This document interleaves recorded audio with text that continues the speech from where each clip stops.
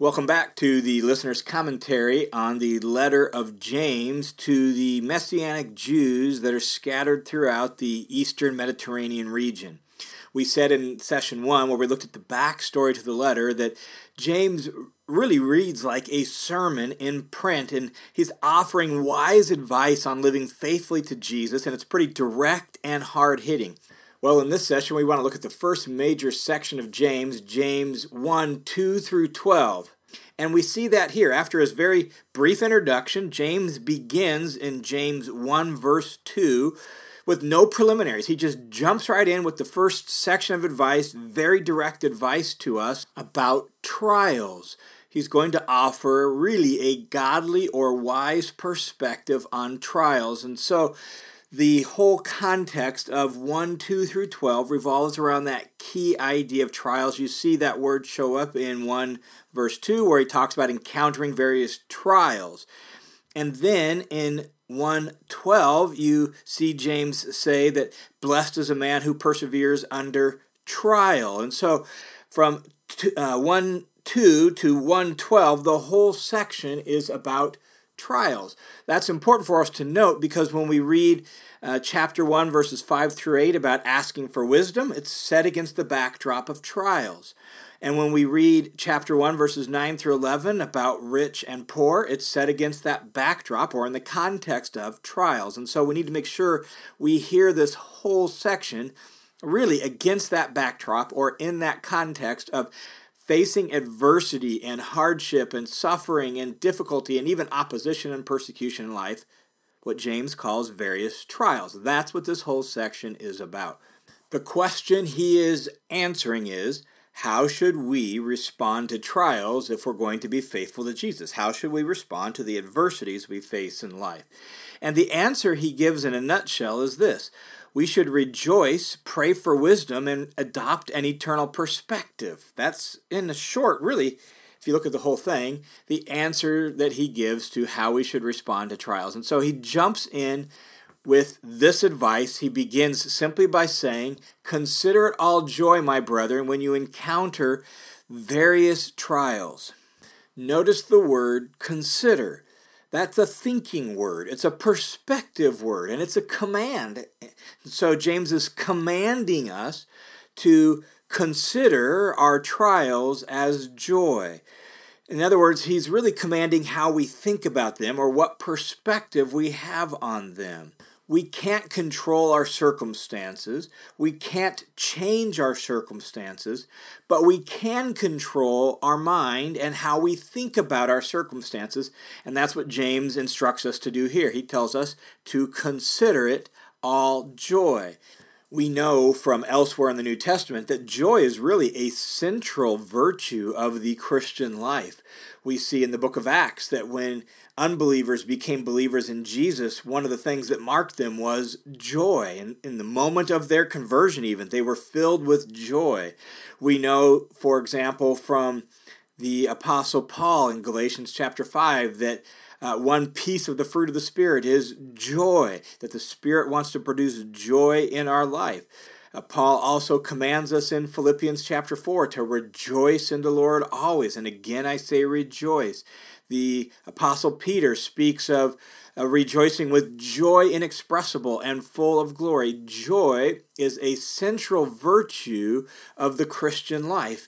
And here we're commanded, instructed to consider it all joy when we encounter various trials. Let's think about this joy for a second before we wrestle with why we should consider trials joy, but let's just talk about joy. Joy in the New Testament sense is this: it's a pervasive sense of delight based on a secure relationship with God. That is, it's a pervasive sense, that it's not just passing, it's not just occasional, it's spread throughout every part of our being, and it's ongoing and regular. It's pervasive, and it's based on a secure relationship with God.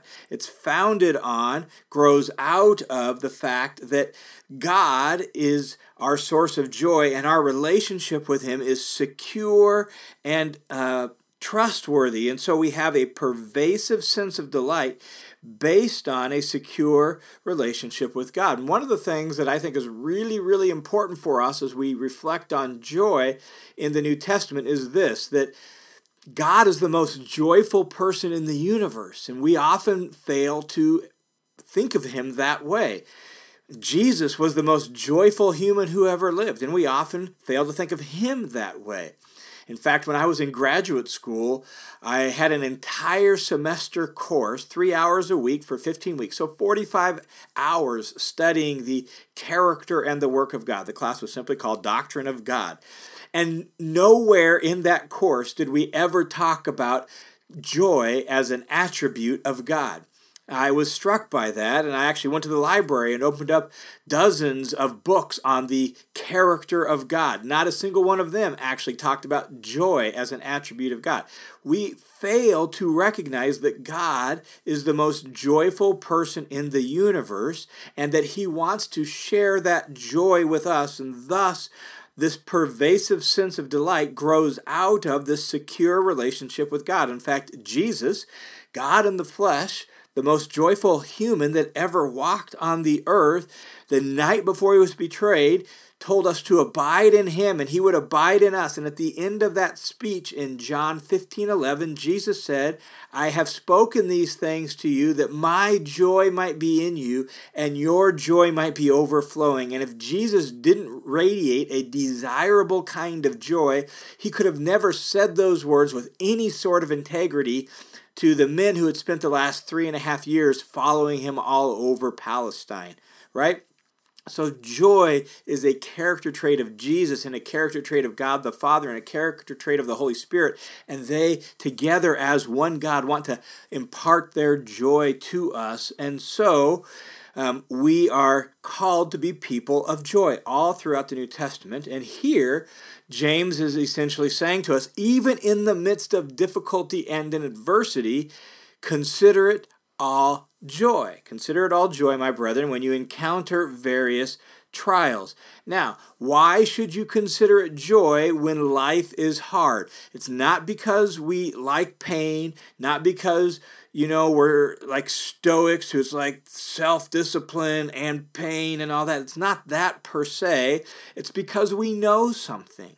And that's where James goes in verse 3. In verse 3, James says, consider it all joy when you encounter various trials, knowing. That's a participle in Greek, and it has a causal sense here, meaning because you know. That's the way we should read that. You count it joy because you know something. You know that the testing of your faith produces endurance. And so you know there is some positive benefits to the trials that you experience. Those trials provide an opportunity for the testing of your faith. And that word testing has the sense of to test to see if genuine, to test to see if authentic. And to pass that test means you're approved, which is what we see in 1 verse 12 a little bit later in this section. And so the idea of testing here is the metal of your faith is being tested to see if it's genuine and authentic. And so the testing of your faith leads to the refining and the purification of your faith, and it produces, he says, endurance. Endurance is the idea of staying put under pressure, standing firm under pressure. It's the same word translated persevere in verse 12. We're talking about persevering or enduring under difficulties. And when you go through difficulties, it's an opportunity for your faith to be tested and refined and for you to gain spiritual strength so that you can endure difficulties. Not only that, James goes on in verse 4 and says, now let endurance have its perfect result, that you may be perfect and complete, lacking in nothing. And so these trials have this ability to shape and refine your character. And so as you stay put in the midst of trial and you remain faithful, you can endurance can have its perfect result, he says, its perfect outcome. What is that perfect or whole outcome that endurance is looking for? Well, it's that you may become perfect and complete. Mature is the idea of perfect. Don't get hung up with the word perfect. It's to have reached its goal. It's to fulfill its design. That's the idea, that you're living the way you were designed and created to live. You're a mature, whole, complete human being. So as you endure and stay put in the midst of trials, you become a whole, mature, complete human being, lacking in nothing. The idea is that we become completely rounded out as a Christian and have no gaping gaps left. It's not that we're perfect or never make a mistake or never stumble. It's that in total, our character is such that we are a whole, mature Christian person. And so we see that perseverance or endurance isn't so much an end in itself, but it's a means to a greater end. The greater end is maturity and wholeness in Christ. And that's why we can count it joy in the midst of difficulties, because those difficulties help refine and train and strengthen us so that we become mature and complete, lacking in nothing. So the basic advice James gives in verses 2 through 4 is to count it all joy when you encounter various trials, because you know it'll help you become the person God created you to be. Verses 5 through 8 then takes up a kind of a sub-issue, a subtopic under this idea of how to respond to trials. Remember, we said the whole section from verse 2 to verse 12 is all about trials. Well, verses 5 through 8 is a subsection within that, really about trials, and the connection between the end of verse 4 and the beginning of verse 5 is the word lack. Verse 4 ends with lacking in nothing. Verse 5 begins with, but if you lack wisdom, and that's the bridge from verses 4 to 5. The idea seems to be this: when you are tried, you may lack wisdom. What should you do if that's the case? Verses 5 through 8 addresses that issue. And so if in the midst of trials you lack wisdom, what should you do? Well, here's James' advice. He says, if any of you lacks wisdom, and remember, wisdom is not the same thing as knowledge. Knowledge, you could have knowledge of the facts, but you don't know what to do with those facts. Wisdom is applied knowledge. Wisdom is the ability to know what to do with the information you have. Wisdom is the ability to live skillfully, make good decisions, and to know the best course of action. Well, in the midst of difficulties and in the midst of trials, sometimes the hardest thing is, I'm not even sure what I should do. I don't know how to respond to this person. I don't know how to respond to the circumstance. I don't know the best choice to make. I'm not even sure what God would want me to do here. That's lacking wisdom. And so James now is addressing that issue. So if any of you lacks wisdom, let him ask God, who gives to all men generously and without reproach, and it will be given to him. And so, in a nutshell, if you lack wisdom in the midst of difficulties and adversity, what should you do? You should ask God for it. That's James's basic advice. Let him ask of God. And notice how God is described. God is the one who gives to all men generously and without reproach, and it will be given to him. Bear in mind what we're asking for. We're asking here in context for wisdom. And God gives wisdom generously and without reproach. And so God loves to give wisdom. He is generous in dispensing wisdom. He wants to help us learn how to live wisely in life. And so God gives to all people generously, and he gives without reproach. What is meant by without reproach? Well, it's without finding fault. It's not as if God is going to be shaking his head and thinking, oh, my lands, John, you're such an idiot. You don't even know what to do in this situation? All right, I guess if I have to, I'll give you some wisdom. No, God doesn't give wisdom with reproach. He gives it without reproach. And so if you lack wisdom, ask God for it. God will give it generously. He's not going to look down on you and think you're an idiot for asking for it, and the wisdom will be given to you. That's the promise, is that God will give wisdom. Then he goes on in verse 6 and says, now when you ask, there's a certain way you need to ask. How do you need to ask? Let him ask in faith without doubting, for the one who doubts is like the surf of the sea, driven and tossed by the wind. For let not that man expect he will receive anything from the Lord, being a double-minded man, unstable in all his ways. And so verses 6 through 8 really deal with how we should ask, and the answer is, well, we need to ask in faith. Let's talk about that phrase for a second. Sometimes I think at a popular level we hear the phrase ask in faith and we think we've got to whip up this strong sense of earnest belief. Oh, I really believe, I really believe. I don't quite think that's what James has in mind. I think it's probably better to understand that phrase in the sense of in faithfulness, that the word faith and the word faithfulness are the same word in Greek. And so the word faith can mean loyalty as well as believing. And I think here that idea of loyalty is probably stronger, particularly when it's contrasted with doubt, being double-minded, and all of that. And so the idea of asking in faith is asking in loyalty to God, that in the midst of this trial, while you're having a difficult time, and it would be really easy to get frustrated with God and want to toss in the towel, you remain faithful, you remain loyal, you ask from a heart and a posture of faithfulness and loyalty to God. That's the idea. You ask without doubting.